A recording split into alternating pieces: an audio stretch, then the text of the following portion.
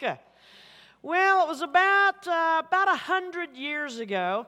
I was a high school speech and drama teacher. I taught in the public school system right outside of Oklahoma City. And of course, as a speech and drama teacher, some of my main responsibilities were to put on a few plays throughout the year. And I'll never forget the year our drama department produced the best Christmas pageant ever. Are you familiar with that? I see some hands. It's just a fun little Christmas play. Just to do a quick recap, it's a story of a group of church kids who were in the sanctuary rehearsing the nativity when a group of wild kids from the neighborhood meander into the church and intimidate the church kids into giving them the best roles. And so the wild kids get the really cool roles like Mary and Joseph and the wise men and the shepherds, and the church kids are just reduced to singing in the angel choir. Well, we were practicing the play, and parts had been given, and tryouts and all that, and the girl in my drama class who had played the lead female role of Mary was named Robin. So I handed her a special doll, and I said, now, Robin, this doll represents Jesus. And so every time you come on stage, you need to have him with you. I know, Miss Schellenberger. No, listen to me, Robin. Every time you have him, you got to hold him with respect, because this doll does represent the Lord. I know. Now, Robin, tune in here. Every time you come on stage, you got to have him with you. You got to hold him with respect. You always have to know where Jesus is, okay? And don't just flippantly drag him onto stage. Really watch how you hold him and how you, I know. Well, finally, lines have been memorized, staging and blocking had all been worked out, and we were backstage ready to present the best Christmas pageant ever. And so those of you who have been in any kind of production, I want you to flash back with me, okay? You know that moments before curtain is not a real good time to talk to the director, because our minds aren't there. Our minds are in the zone. We're trying to remember all the last-minute details, things like, did I remember to tell the spotlight guy this? Did I remember to tell the sound guy that? What if the angel not only appears to the shepherds, but the cable breaks and she lands on top of them? I mean, just trying to figure out all those last-minute details, and I was no exception. I was not a good communicator right before curtain. But we're backstage, and I'm about to walk out onto the stage and introduce the play to the packed auditorium of students and parents. Well, I didn't know this, but Robin was desperately trying to communicate something very important to me. She was trying to help me understand someone who was not a member of drama class had sneaked backstage and had taken our baby Jesus doll. Well, that was pretty important. I did need to know that. I mean, he was the star of the show. The whole show would revolve around that doll, around Jesus. She's trying to tell me, but I'm not really getting it. So on my way out to the stage, she pulls me backstage, just panicked. Miss Schellenberger, I need you to help me find Jesus. Well, I got kind of excited about that. I said, Robin, that's wonderful, because she had never shown any interest in the Lord before. I said, now, after the show, we'll go out for a Coke, and I'll help you find Jesus. But right now, 3 minutes till curtain, so get back there where you belong. And again, I turned to walk out and introduce the show, and she pulled me back again, just frantic. And she said, no, Miss Schellenberger, Jesus is gone. I said, well, Robin, he's coming back. Just a matter of time. Now, after the show, we'll go out for a Coke. I'll help you find Jesus. We'll talk about the second coming, the rapture, the whole bit. But right now, 2.5 minutes before curtain, so get back there where you belong. And again, I turned to walk out and introduce the show to the parents and the students in the auditorium. She pulled me back again, just frantic. No, Miss Schellenberger, Jesus was stolen. I said, that was just a rumor. Those chief priests didn't want to believe in the resurrection of Jesus. So they started a rumor that the disciples stole the body. Nobody stole him. He was out of that grave in his own power. Now, after the show, we'll go out for a Coke. And we'll talk about the resurrection and the ascension. We'll just get it all down. But right now, 2 minutes till curtain, so get back there where you belong. And again, I'm walking out to introduce the show, and she pulls me back and shakes me ever so slightly and says, no, our baby Jesus is gone. There is no prop. We have Well, now the panic switched to me. And I shook Robin ever not so slightly and said, well, where is he? You were supposed to know where Jesus is at every moment. I mean, what kind of mother loses their own son? Though the real mother of Jesus did lose him for a few. But that's beside the point. I know it. And the last time I checked, Miss Schellenberger, he was next to the pile of hay and he was in the manger. But somebody has taken him as a prank. And I'm thinking, oh, a prank. Couldn't they simply have short-sheeted the shepherd's cots? Did they need to mess with the star of the show? So with 1 minute left, I gathered that group of high school students backstage and I issued the order, find Jesus.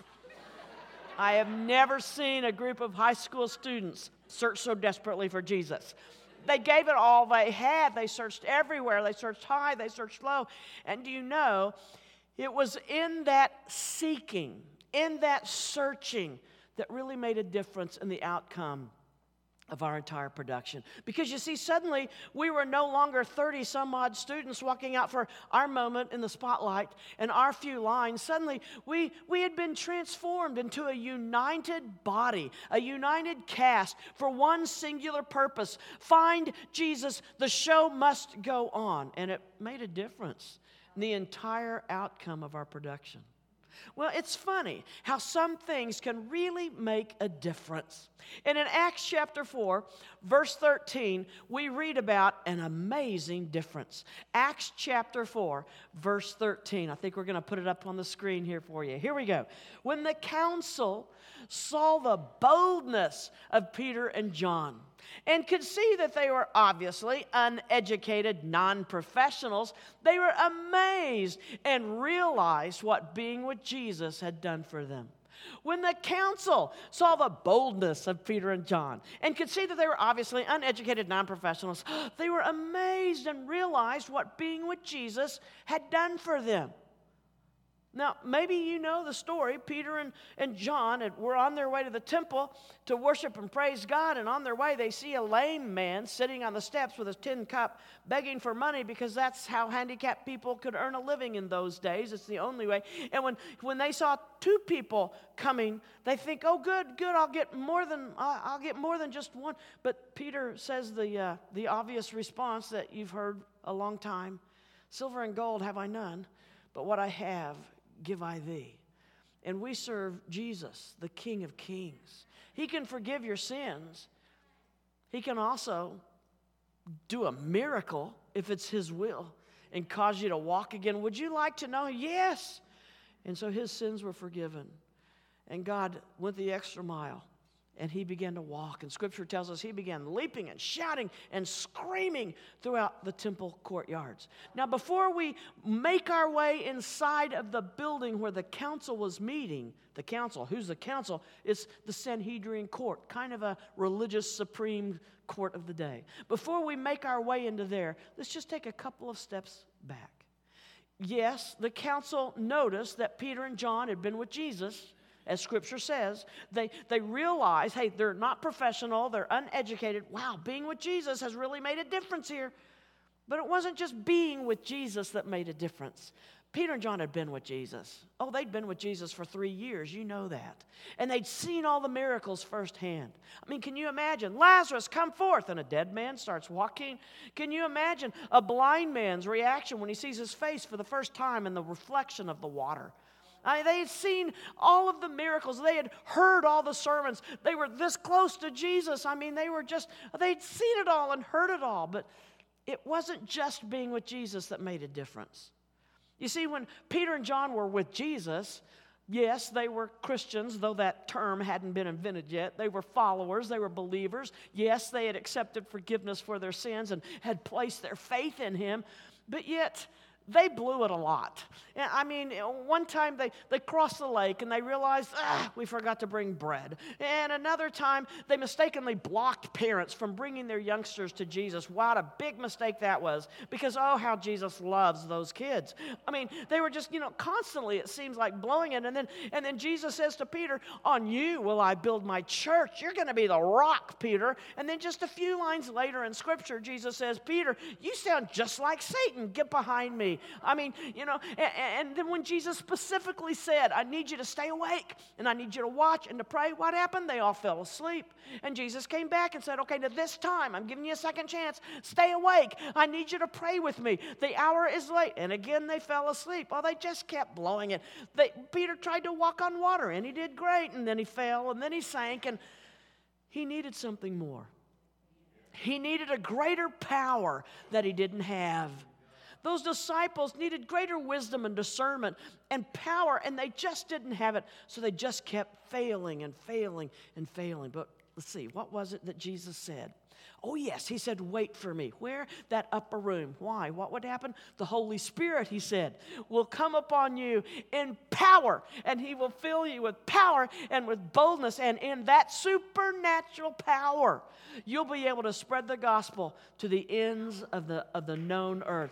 Wow! And just as Jesus said it would happen, it happened. There they were in the upper room. The Holy Spirit came upon them, and now these disciples are no longer weak and frightened and timid and insecure. Now these disciples are filled with boldness and with power, and they are actually duplicating the miracles of the Master. What? Yes, and that's why Peter's in trouble this morning. Lame man, get up and walk. And he did, and he's shouting and just rejoicing, and we would too, all through the temple courtyards. And now we're back to where we started. The news has leaked into the Sanhedrin Council, and boy, are they angry.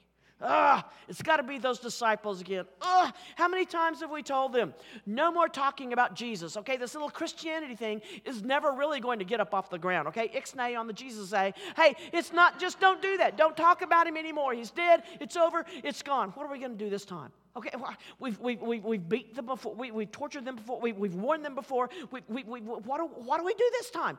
This time, should we shackle them? Should we starve them a few days?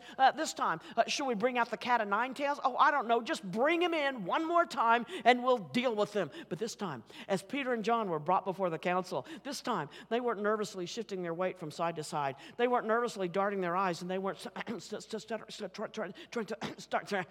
trying to find the right word to say this time. As they stood before the Sanhedrin Council, they stood with boldness. They stood with a supernatural power. They stood with the Holy Spirit within them, working through them. And this time, their eyes were locked directly into the eyes of the Sanhedrin Council. And as they began speaking, the council began to argue among themselves. These are not the same two guys we've hauled in before. Of course they are. Of course they are. Look, their teeth are still crooked. No, I'm telling you, they're not the same. Yes, they are. They smell like fish. No. They're not the same two guys. Of course they are. They've got dirt underneath their fingernails. No, I'm telling you, there's something different. These aren't the same two guys. Of course they are. They haven't been to college. They're uneducated. They're not professionals. They don't have a fancy degree on their office wall. They don't have an office wall. They don't have a wall. Peter and John weren't the same two guys, but they were the same two guys. But instead of being weak, intimidated, frightened, insecure disciples, they had been transformed into a united, godly band of flaming evangelists, because that's the difference the Holy Spirit can make in our lives. You see, the Sanhedrin Council was wrong. Peter and John had been to school. They'd been to the Jesus School of Life. Jesus was the only teacher. He taught a 3-year-round course of curriculum, a whole lot of evangelism, a dash of creativity, a whole lot of loving your fellow man, a little slice of psychology and philosophy. But because Peter and John had been to the Jesus School of Life, they were in the process of becoming one with him. And that's what sanctification is. Oh, wow, how much does it cost to go to the Jesus School of Life? Well, the tuition is always high in sanctification. The tuition is everything. It will cost you everything to become sanctified and to follow Jesus and to have the Holy Spirit infuse every area of your life with his power. Sanctification, multi-syllable word. Maybe you've heard that word tossed around a lot.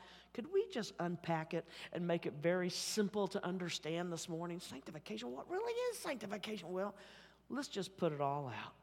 In the Church of the Nazarene, we believe in 2 acts of grace. Now, I want to make sure my Oklahoma City accent is not getting in the way. I'm not saying acts of grace, A-X.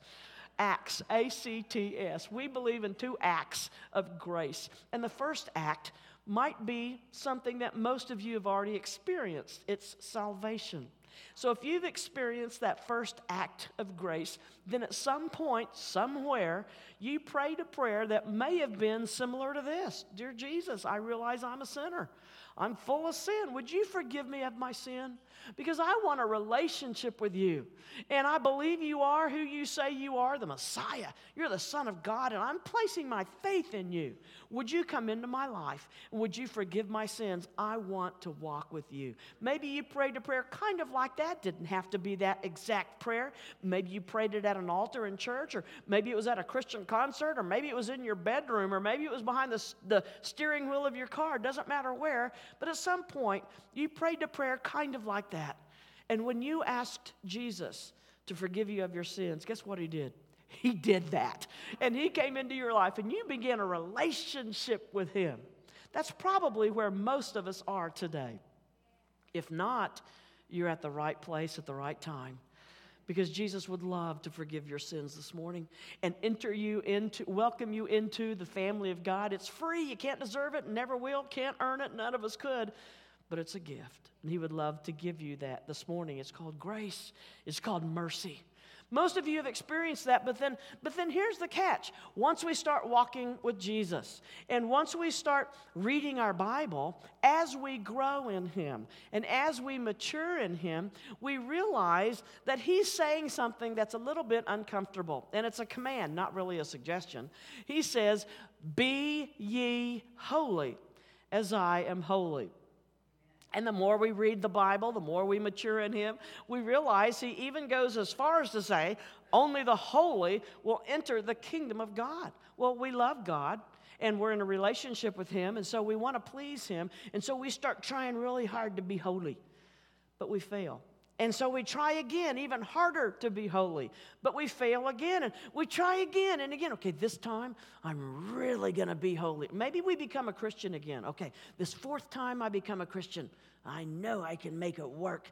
No, you can't. It's not even your job to make it work. You weren't wired to make it work. That's God's job, to work it in you and through you. Your job is just to give it up, lay it down, walk away. That's your job. And so when we realize that, he's commanding I be holy. I try, but I fail and I fail. I can't win with this. We become pretty frustrated, and that's a battle. And if you haven't experienced that battle yet, you will at some point in your relationship with Christ, and I want you to know you're not alone. The Apostle Paul also experienced that battle, and he outlines it in Romans chapter 7, beginning with verse 15. I'll paraphrase.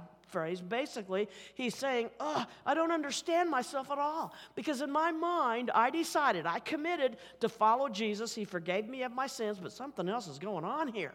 There's something else in my lower nature, in my sinful nature, that causes me to still do the things I know God doesn't want me to do. And then Paul says it seems to be a fact of life that whenever I decide, okay, I am going to do this because it's God's will, I am going that way, I start out that way, but inevitably I turn around and I do the things that I know God doesn't want me to do. He says, so I don't get it. I'm a follower. I'm a believer. He's forgiven me of my sins, but my sinful nature is still in charge. My sinful nature is still calling the shots in my life. What a predicament I'm in. Yeah, that is a predicament. Now, if Paul were to have written you that letter and asked you for advice, dear Esther, boy, I'm really frustrated. I really want to do God's will, and I start out that way. I inevitably turn around, I do the other things.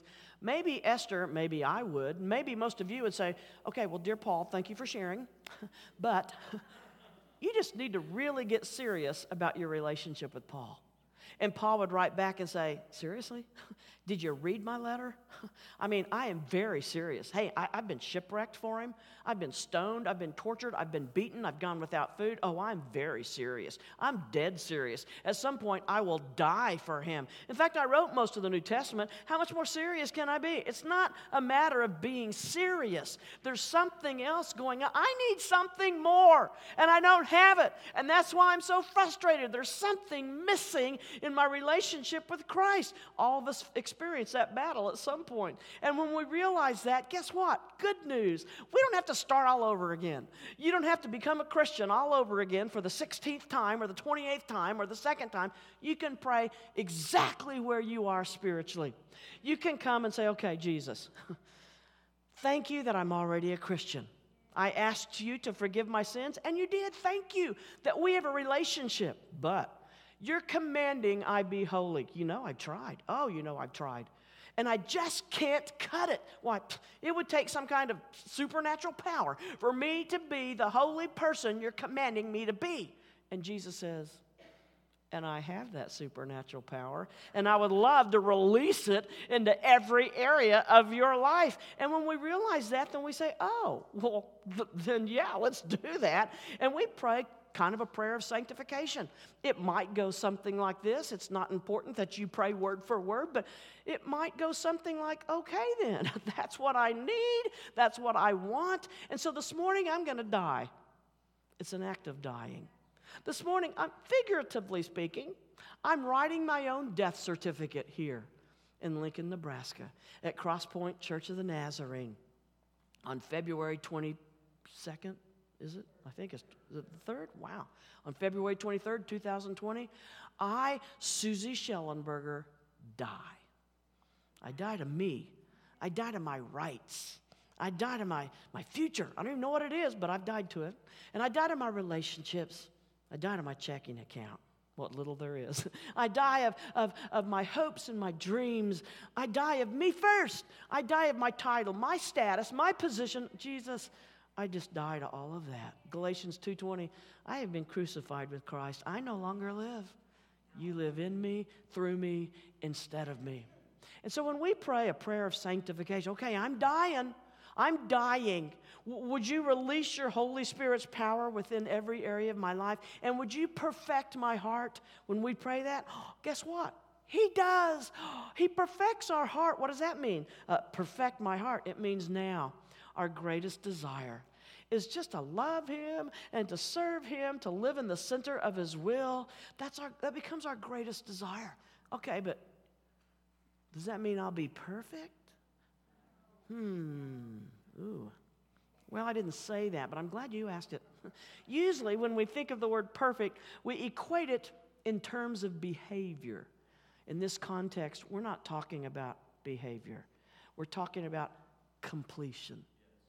God wants to perfect your heart. In other words, it's wholeness. He wants to bring you in and make you part of Him. Right now, if you're a Christian, you're close to Him, but you're not part of Him. Right now, if you're a Christian, you've been saved from the penalty of sin, but not yet from the power of sin. And when you become sanctified, then God frees you from the bondage of sin. You are no longer a slave to sin. You are no longer in bondage to sin, but you learn to live in spiritual victory. So when God perfects your heart, that's what we mean. He brings you into wholeness with Him, into completion with Him. Okay, but you did use the word perfect, Susie, so now you've got my mind reeling. Does that mean that I'll never sin again? I'm glad you asked that. I guess now we need to stop listening to Susie and go to Scripture. 1 John chapter 2, verse 1. John says, my dear little children, I'm writing these things to you so you will not continue to live in sin. Oh. John wouldn't have said that if it were not possible. With the Holy Spirit's power infusing every area of our lives, we can live above sin. We'll still be tempted, but when we're tempted, we can look at temptation not in our own strength, but with the supernatural strength within us, say, okay, that's sin, and I'm going to turn around and walk the opposite direction. It's not sin to be tempted, it's sin to give in. Okay, that's sin. I'm going to, not in my power, but in this stronger power within me, I'm going to say no, and I'm going to walk the opposite direction. No longer do you have to be controlled with your sinful nature when the Holy Spirit is really in control. Okay, Susie, but okay, I think I hear you saying, if I pray a prayer of sanctification, I will no longer be in bondage to my sinful nature. Yes, that's right. But you did mention that word perfect. So this means I'll never sin again. I mean, you just said I can live above sin. Yes, that's what I said. But we're still human. God's not going to transform your humanness until you get to heaven. And He's not going to treat you like a puppet and control your every move. So you still have free will. And so at any time, you could say, I'm going to choose to sin. Yeah, you could say that. Well, wait a minute. I thought we just always kind of had to sin in word, thought, and deed. It's just like breathing. We can't help it. We just sin all the time, every day, just like breathing. Well, we need to now look at your definition of sin. In the Church of the Nazarene, we define sin as a willful act of rebellious disobedience against the known Word of God, the known law of God. So if God says, Susie, don't do that, and I say, okay, I know you're telling me not to, but I'm going to do it anyway, then I've sinned. But if you wake up tomorrow morning with a migraine, you're a little short with somebody, you're not sinning. And you won't go to hell because you're a little bit snappy with somebody. That might be a weak area in your life, and you need to ask God to help you with that, and He would be glad to, but that's not sin. Sin is a willful, defiant, rebellious, disobedient act against what you know God is telling you to do or to not do. Okay, I think I understand that, but I know God is saying, do this, and I'm saying, I may just say, I know me, Susie, and you don't, and I'm afraid if I pray a prayer of sanctification this morning, probably by next week, I'm already going to choose to go ahead and disobey what He's telling me to do. If God says, do it, I might just say, no, I'm not going to do that. And then I would sin. So then what? See, that's why I'm not going to pray a prayer like that. And then what? Because then I'd have to start all over and become a Christian all over again? No. Let me give you the rest of 1 John 2, chapter 1. I didn't give you all of it. 1 John chapter 2, verse 1. My dear little children, I'm writing these things to you so you will not continue to live in sin. But, John says, if one among you does sin, there is always one to whom you can go for forgiveness. His name is Jesus Christ. Oh, thank you, God. Thank you for providing a way out. Thank you for being my advocate. Thank you for being my defender. I don't want to sin, but my human nature might just take over, and someday I might just say, I'm going to choose to go. I don't have to, but I just might because I'm still human. There's always one to whom you can go. But here's the bottom line. When I choose to sin, I can't go to God and say, sorry about that. Sorry about that. And in the back of my mind, I'm thinking, you know what? I'm already kind of halfway making plans to do that again next week. That's not true repentance. The word repent in the Greek language in which the New Testament was originally written means to turn around and walk the opposite direction, walk completely away from. So if I choose to sin, then I can come back to Him and He will forgive me in true repentance. Dear God, I'm so sorry. I willfully, defiantly disobeyed you. I'm so sorry. Will you forgive me? I broke your heart. Jesus, in my mind, I'm not making plans to ever go down that pathway again. In fact, to help keep me from going down that pathway, I'm going to set up some bridges, some boundaries, some fences. I'm going to establish some accountability in my life. Since I'm a female, I'll find another female who's spiritually solid, and I'm going to ask her to ask me questions about these weak areas in my life. If I were a man, then I'd find a male who's spiritually solid to help keep me accountable. I may need to call my friend every day and say, oh, I'm weak, I'm tempted, or she may need to call me every other day. Okay, what's going on? Let's just say that I'm a shoplifter. Let's just say that, okay? And I've come to your church, and I've seen some pretty cool things that I like here. I've always wanted to play the guitar, and I see two of them back there. And I just think the drums are awesome. I don't know how, but I'm going to get those on the plane with me this afternoon. And there are a few other things that I've seen out in your foyer I'm going to take with me. But I've made myself accountable to Laura. And so Laura's going to call me tonight and say, hey, did you lift anything? If I know she's going to be calling me, I'm a lot less likely to take stuff. And you guys are going, Pastor Doug, don't ever bring her back. Because when she comes, she cleans out our church. Now, I'm just making that up. I'm not going to steal anything from your church. Well, maybe not. No, I'm kidding. I won't. But that accountability helps keep us from going down that road. Fasten your seatbelts really quickly. I want to take you on a trip, okay? We're going to pick up the pace here. Grab your passports. We're going back decades in time, and we're traveling to Asia, specifically Indonesia. True story. The book is not in print anymore. I think you might still be able to get it off of Amazon. It's called Like a Mighty Wind. It tells the story of a pastor who was preaching just in the jungles. I mean, they just lived in, no electricity, no modern conveniences, no sewage, nothing like that. And they were just living in huts. Again, I'm taking you decades back in history. And, now Indonesia is predominantly a Muslim country, but back then Christianity was kind of starting to get out, and this pastor living in this jungle village just had such a burden for his villagers, for the people in his villagers. A few thousand people lived in that village, and he pastored this little hut church. Maybe 100 people would crowd into that little hut church. No benches or seats, nothing like that. They'd just sit on the dirt floor and one splintery little wooden bench at the front to symbolize the altar. Well, one morning after the service, he said, would you just stay with me after the service is over, because I want to share my heart with you. And so after the service, he said, okay, here it is. I have such a burden for our village, and I want so desperately for our people to come to know the Lord. Would you meet with me every Friday night right here so we could just pray for our village? Yes, we will, Pastor. And so Friday night showed up, and they just began to pray and pray that God would send revival to their village. Oh, they prayed their hearts out. A few weeks passed, and the pastor just kind of slightly changed the prayer. Dear God, we know we can't have revival in our village until we have revival in our church. So would you send revival to our church? And they began to pray with him fervently, and maybe another month or two passed. He changed his prayer slightly. Oh, dear God, I know we can't have revival in our church until I have revival in me. And so would you give me revival? And they began to echo that prayer. Yes, you give me revival. And they prayed and they prayed. Another couple of months went by. The pastor slightly changed the prayer again. Oh, dear God, whatever it takes, you do in me whatever you need to do to bring me into radical obedience to your lordship. The people began to echo that prayer. Oh, yes, whatever it takes. I want to live in radical obedience to your lordship.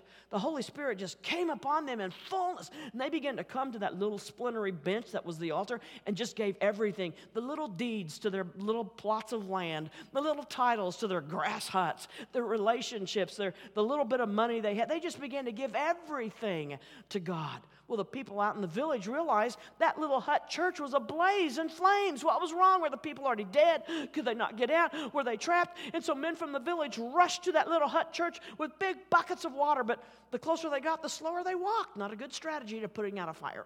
One man put the bucket down and peered inside and came back out. His eyes were as white as saucers. Couldn't even say anything. Another man peered in and came back out and he said, this is not a natural physical fire. I've never seen anything like this before.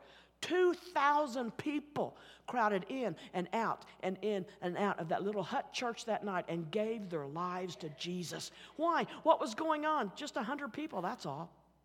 Were so serious about their relationship with Christ and gave it all and prayed what I would say a dangerous prayer. Do in me whatever. That the Holy Spirit came upon them and they appeared to be as if on flames of fire.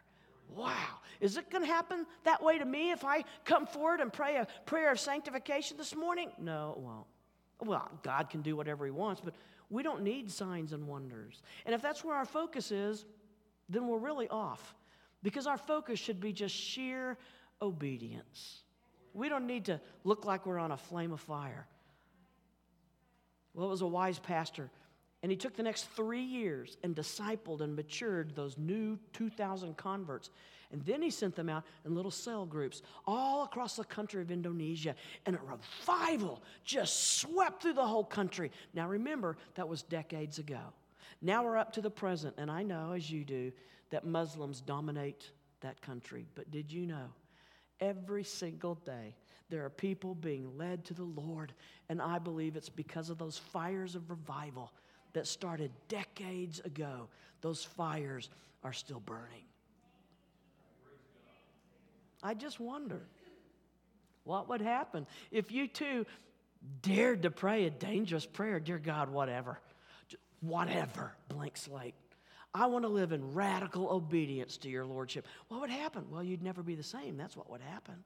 You'd never be the same. And if you are that serious, then God might respond with a question. He might say, really, whatever? Okay, well, would you pick up the cross and follow me? Oh, the cross. Okay, well, I'm familiar with the cross. I know it's an instrument of death. I know it symbolizes sacrifice. It's blood. That's what it is. Yes. Would you be willing to bleed and die and sacrifice for me? Yes. Yes, Jesus, whatever. He may respond with another question. He may say, oh, okay, well, good then. Would you be fitted with my yoke? The yoke? Not quite so familiar with the yoke, but it is an essential ingredient in our relationship with Christ. We know that a yoke is, well, it's a symbol of service. It represents sweat. Yes, Jesus, at any point, I would submit to your will in your yoke and follow you. So you see, if we're really serious about our relationship with Christ, then at any point, as we're walking with him, we will be willing to sweat or to bleed, to sacrifice or to toil, to die or to serve. Matthew 11:28. I like to picture it. Where were they? Where was Jesus speaking when he said to that group of people, hey, your burden is heavy, but my yoke is light, so come here. All of you that have such heavy burdens, come here. Where was he? Maybe they were on a grassy hillside. Maybe the sun was kind of in their eyes. Jesus was saying, hey, all of you, you toil so hard. Sometimes it's hard for you to even put one foot in front of the other because some of you are just emotionally drained. Some of you have family problems. Some of you are angry because of something that happened to your family or at work. Some of you have lost someone close to you. Hey, all those of you who are hurting so deeply and who are struggling so much, come here. Come here. Because though your burden is so heavy, guess what? My yoke is easy. I want to fit you with my yoke. Now, there was a legend about Jesus. The legend said in his day, in his father's carpenter shop, he made a perfect yoke. And that men would make day-long journeys. They would bring their animals with them just to have Jesus make the yoke for their animals. I guess it's important that a yoke fit perfectly. If it's not, it's too heavy and it grinds and rubs raw the necks of the animals. And you can actually put a very light load on their backs, but it seems extremely heavy because the balance is out of proportion. And if the yoke is too big, the animals can't get a good grasp, and it's hard to maneuver, and it's frustrating. And again, you can put a light load on their backs, but it seems extremely heavy because everything's out of whack. But Jesus would make a custom yoke. When a yoke fits perfectly, it feels right. And you can actually put a very heavy load on the backs, and it seems extremely light because everything is in exact proportion as it should be. I just want you to know that thus far in your lifetime, Jesus has been working on a custom-made yoke just for you. It won't fit the person next to you. It won't fit anyone else. But figuratively speaking, his yokes, custom made for you, are lined up all along this altar this morning with your name engraved in them. Would you submit to his yoke, his way, his plan? Would you yield to his holy authority? Not my way anymore, not my will anymore. Susie, he's already forgiven my sins. Great! Are you living in the power of the Holy Spirit? You see, there's more than simply being a Christian. On Paul's missionary journeys in Africa, he'd pull up to a port in his ship and he would get out, and the islanders would greet him, and the new believers would rush up to Paul and they'd say, Paul, we've experienced forgiveness for our sins. And usually the first thing Paul would say is, that's great, but what do you know about the Holy Spirit? Why? Why would he say that? Because he wanted them to know, oh, there's so much more. I'm so glad that you've experienced forgiveness for your sins, but there's so much more. Be ye holy as I am holy. Only the holy shall enter the kingdom of God. You don't serve a God of frustration. No way would he say, be holy. Hey, I'll check up with you about a year from now, and see how you're doing. No. He says, be ye holy. And here, let me give you everything you need to become all that I command you to be. Will you stand, please? I want to ask you a couple of personal questions. So would you mind just bowing your head and closing your eyes? We believe in the Church of the Nazarene there are two acts of grace. The first is salvation, and the second is sanctification, what we've just talked about. This sanctification thing isn't something you'll just naturally grow into. Well, the longer I walk with Jesus, I'll just become holy. No, you won't. No, you won't. It takes a commitment, and then it takes after that commitment, then it's a process, but it starts with that second act of grace, that commitment. So with nobody looking around, the first act is salvation. I wonder, is there anybody here who would raise his or her hand with nobody looking around and say, Susie, I'm raising my hand because I have not experienced yet the first act of grace, salvation. I don't have a relationship with Jesus. He has not forgiven my sins. I'm not going to come to you. I'm not going to talk to you or embarrass you. I want to pray for you from a distance. Just silently, I want to be praying for you. So would you raise your hand if that's you? If that's you, raise it high so I can see. Okay, thanks. Anybody else? Okay, I saw one. Anybody else? Okay, then let me tell you that one. It's a free gift, and you can have it this morning. And in a few minutes, you can come forward, and you can silently say, Dear Jesus, I want a relationship with you. Would you come into my life and forgive my sins? I'm placing my trust in you. And if you'll do that, He will forgive your sins. It is that simple. Let me ask you another question. How many this morning would say, Susie, I do have a relationship with Jesus. He has forgiven my sins. Would you just raise your hand? Just a little testimony. Yeah, good, yeah. Oh, that's wonderful. So many of you, hands down. Now, some of you didn't raise your hand either way. Maybe you don't know. And that could be a red flag. Maybe you need to make for sure. And you can do that this morning in a few moments. Let me ask you one final question. How many would say this morning, Susie, yes, I'm a Christian. God has forgiven my sins, but I'm not really living in that kind of power, but I want to. Would you just lift up your hands? Yeah. That's what's been missing from my relationship with Christ. You could put your hands down. Couldn't really put my finger on it, but now I know. Now I know. And you know what? If there's more to my relationship with Christ than I have, well then, Susie, I want it. I really want it. But I'm just going to be honest with you. I don't have a clue about how to get that. I don't know how to get what you've talked about this morning. Good news. I'm so happy it's not rocket science, or this simple-minded Oklahoma City girl would have never gotten it. It all boils down to 3 words. I surrender all. And if you'll do that, guess what? God will do all the rest. And so this morning, if you raised your hand saying, oh, that's what I need, yes, I'm going to ask you right now to leave your seat. God will give you the strength to do that. Just to leave your seat and make your way down here to the altar. Would you do that? Let's come and spend some time with Jesus. And I'm going to pray with each person who comes forward, not individually, but as a group prayer, because I want to make sure we all get through, that we're all on the same page. So would you come now, even as I'm talking, before we start the song, I Surrender All, would you go ahead and come now? Several hands. This whole altar should be filled by now. And when the altar is filled, would you go ahead and just sit on the front row or stand between the altars? You can kneel at the the altar. You can stand at the altar. You can kneel or sit on these steps right by the platform. Let's just crowd in between the altars and in the aisles. Everybody who says, yeah, that's what I want. That's what I need. Didn't even realize it until this morning, but now I know that's what I've been missing. Would you go ahead and start praying silently? And then after we sing this song, I'll pray a guided prayer with all of you who have come. But let's sing together. And if you want to come and get in on this, then you come as we sing, I surrender all. Come on. All to Jesus I